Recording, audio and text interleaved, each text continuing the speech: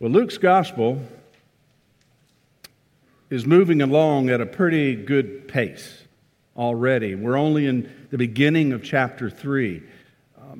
We have the birth stories of Jesus and John the Baptist, and then we have Jesus as a 12-year-old that goes to Jerusalem with his parents and gets lost in the city. Well, he doesn't get lost. His parents think he is. And he's in the temple debating with the religious officials of the day. And then we finally come to where we are. There's a 20-year span between Jesus in the temple and where our story is picking up today. Look at your Bible. Luke chapter 3. Luke chapter 3, verses 7 to 18. Listen to the word of the Lord.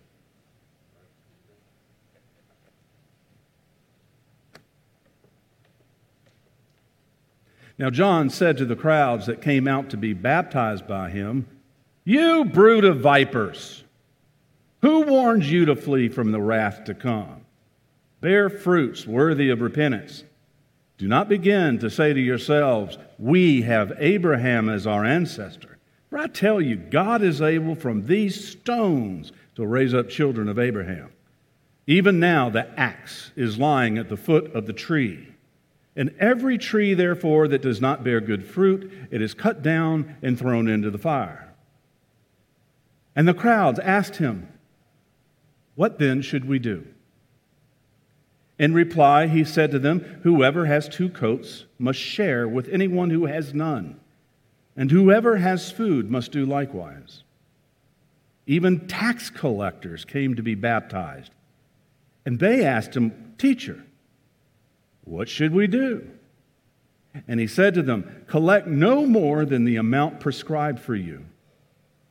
Soldiers asked him, "And we, what should we do?" And Jesus said to them, "Do not extort money from anyone by threats or false accusation, and be satisfied with your wages." Now, as the people were filled with expectation, and all were questioning in their hearts concerning John, whether he might be the Messiah, the anointed one. And John answered all of them by saying, "I baptize you with water, but the one who comes after me is more powerful than I. I am not worthy to untie the thongs of his sandals. He will baptize you with Holy Spirit. His winnowing fork is in his hand to clear his threshing floor and to gather the wheat into the granary, but the chaff he will burn with unquenchable fire." And so, with many other exhortations, John proclaimed the good news, the gospel, to the people. My friends, this is the word of the Lord. Thanks be to God indeed. Now, if John were a member of Toastmasters, learning how to give a speech, he might be told the best way to get a crowd to turn on you in a hurry is to open up by calling them an epithet. "You brood of vipers!" He gets their attention, but he probably doesn't have their favor. But interestingly, the audience that John speaks to, interestingly, they receive John's words in the spirit in which they are given. John is in the form of an Old Testament prophet, the prophets that were before him. John, he isn't laying out a specific criticism to a person. John, like the Old Testament prophets, is speaking to a group of people. In this case, those coming to be baptized by him. But in a larger sense, the community of the Jewish people there. Like the prophets Isaiah, Zechariah, and Amos, and others, Luke has John as the prophet who announces that there needs to be change in the larger community or they will once again be taken into exile. And God, as God will do, will raise up a new generation of followers. You see, in the Old Testament, we see that God has done that before. And John is reminding them at the crucible of this history that God is about to do it again. Now, this is what all the talk about God raising up children of Abraham from the stones on the ground. Like the Jewish prophets before him, John was declaring there's a change a-coming, folks. And you need to get back right with God. And you need to reclaim your identity as a Jewish people. Reclaim who you are. Reclaim your identity as the people of God. Now, Luke's story about John the Baptist is a little different from the other Gospels in that they primarily focus on the water issues. Luke, however, has John's content of the message's content as the focus, not the baptism itself. This is a baptism of repentance, where in the other Gospels it's a baptism of water. The content of John's message is what gets attention in Luke. The community needs to hear what the fruits are that the community needs to display for the world to see that they are the people of God. In other words, let your fruit display who you are. So as you listen to the Scripture, did you hear how the brood of vipers responded to John? Did you catch that? What did those brood of vipers say to John? With staccato rhythm, one after the other, each of these groups asked what? What then should we do? What then should we do? John's first answer to the general crowds of the Jewish community at that time, John declares that a fruit that displays a true turning back to God deals with the issues of justice. A community that reflects the fruit of God, the identity of God's character, is a community that expresses justice. He says, whoever has two coats, they must share with anyone that has none. And whoever has food must do likewise. Now, this was not a first century call to socialism as we think of it today.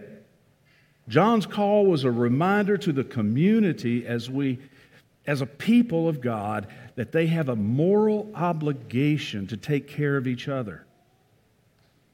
He's not asking them to give up everything in order to show the fruits of repentance. He is simply saying, share what you have. Share what you have so that others in your community can experience it as well.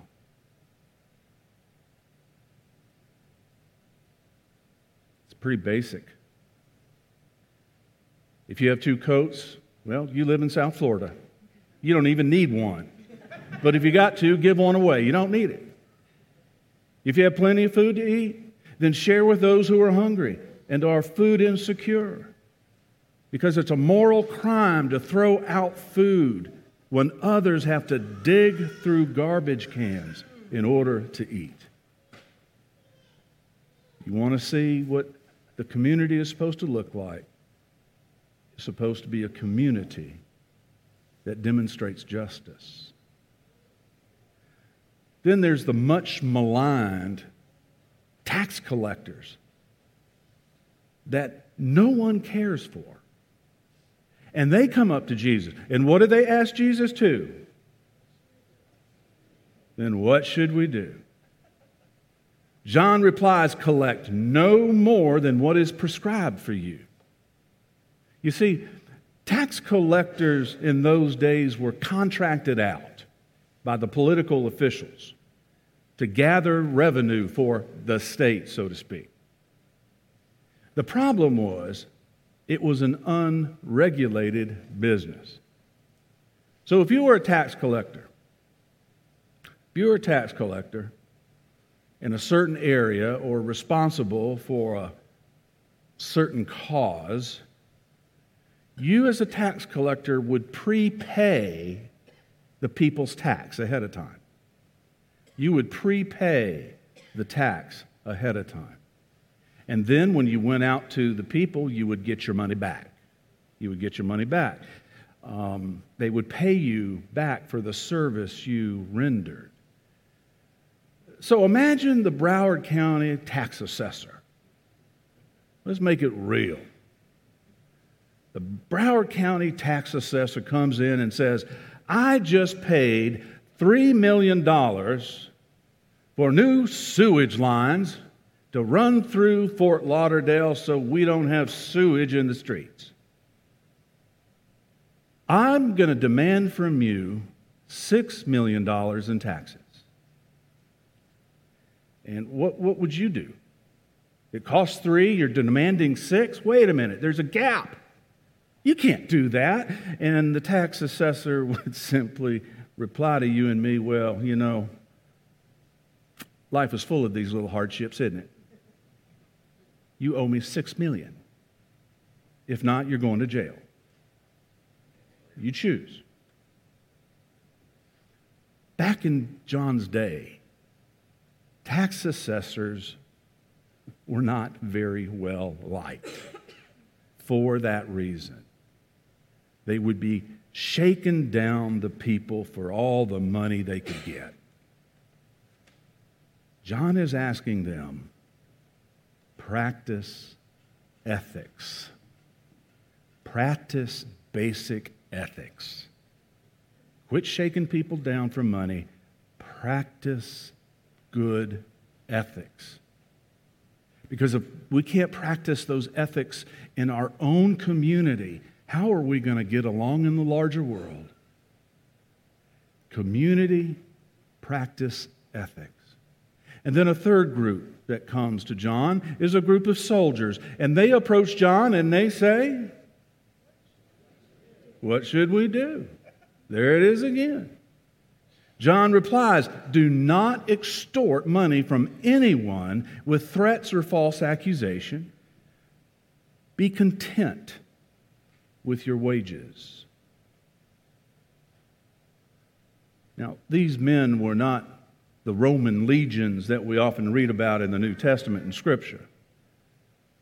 Rather, they were most likely Jewish citizens who were hired as a local peacekeeping force. Think first century police. Unfortunately, these forces would act like mob bosses. And they would go and extort money from people in order to get graft. You want to be protected? Give me a little extra under the table. The common person on the street was mistrustful of those soldiers at best. They were scared of them at worst. John is simply saying, soldiers, do your appointed job and be content with the wages you have. It's all so simple. For us to display fruits of righteousness, it's so simple. Here's rocket science, folks. The fruits can be boiled down to this. Share. Be fair. Be content. Pretty tough, isn't it? Share, be fair, be content. That's pretty basic. The fruits of repentance do not mean living a perfectly squeaky clean life. The fruits of repentance do not require you or me to quit our jobs and join a monastery.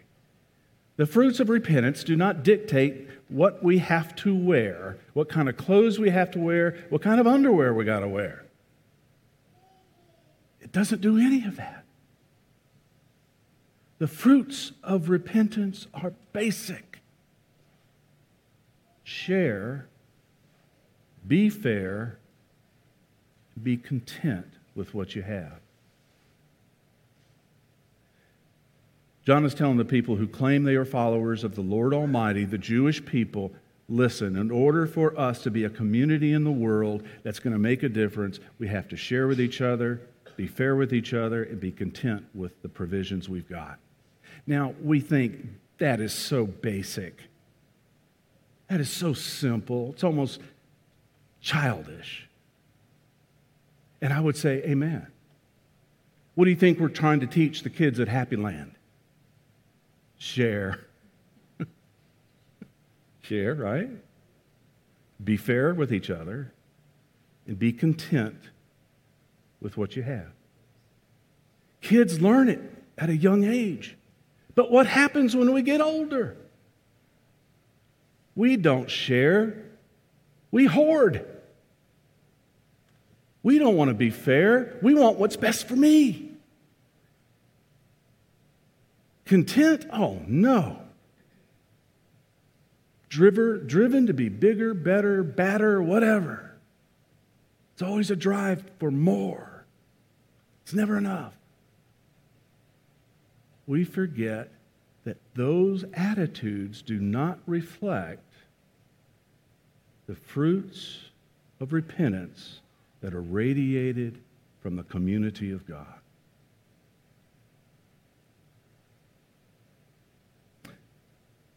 You know, this morning, we baptized that beautiful little girl. And as a community, you made promises to her, her mama and daddy, and you promised to teach her the doctrines of our church, of the faith. You promised to do something for this little girl. John is demanding that you and I, if we are followers of Jesus in community together, we need to teach little Charlotte to share, to be fair, to be content with what she has. Yeah. Imagine the woman she will grow up to be if she just learns those basic things. Wow. Imagine if all of us as adults went back to Happy Land and relearned those fruits of repentance.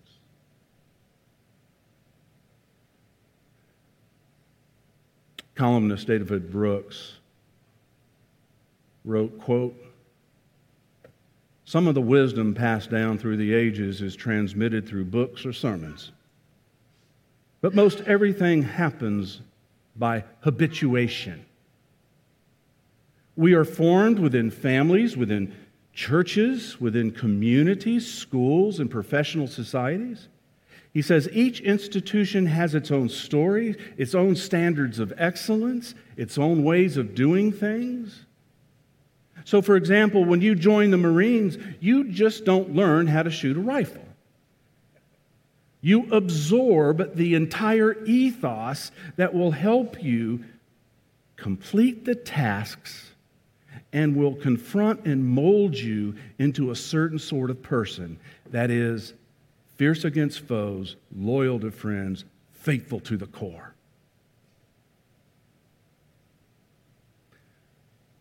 Beloved, when we embrace Jesus, as Doug and Adam reprofess today, we don't just learn how to quote Bible verses. we absorb the entire ethos of this Christian community that will help us complete the tasks and will confront and mold us into a certain sort of person. We share with others. We are fair to others. We are content with what God has blessed us with. That, my friends, is the foundation for a transformed life. That, my friends, is how we live into our Christian identity. So, as we make our way to Christmas amidst all the preparations, let all of us examine the health of the fruits of our transformed life.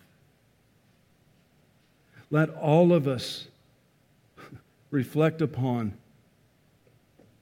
the identity of Jesus we are sharing with the world. And all of God's people said, Lord God, we give you thanks.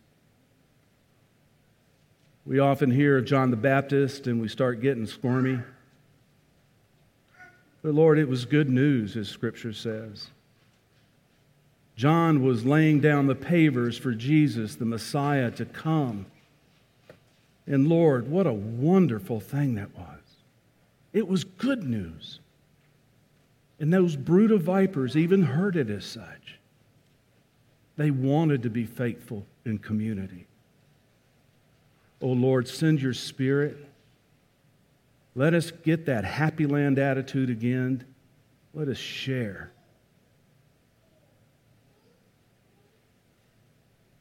Let us be fair. Help us to be content. In the powerful name of Jesus, I pray, amen. Let us stand and sing with joy.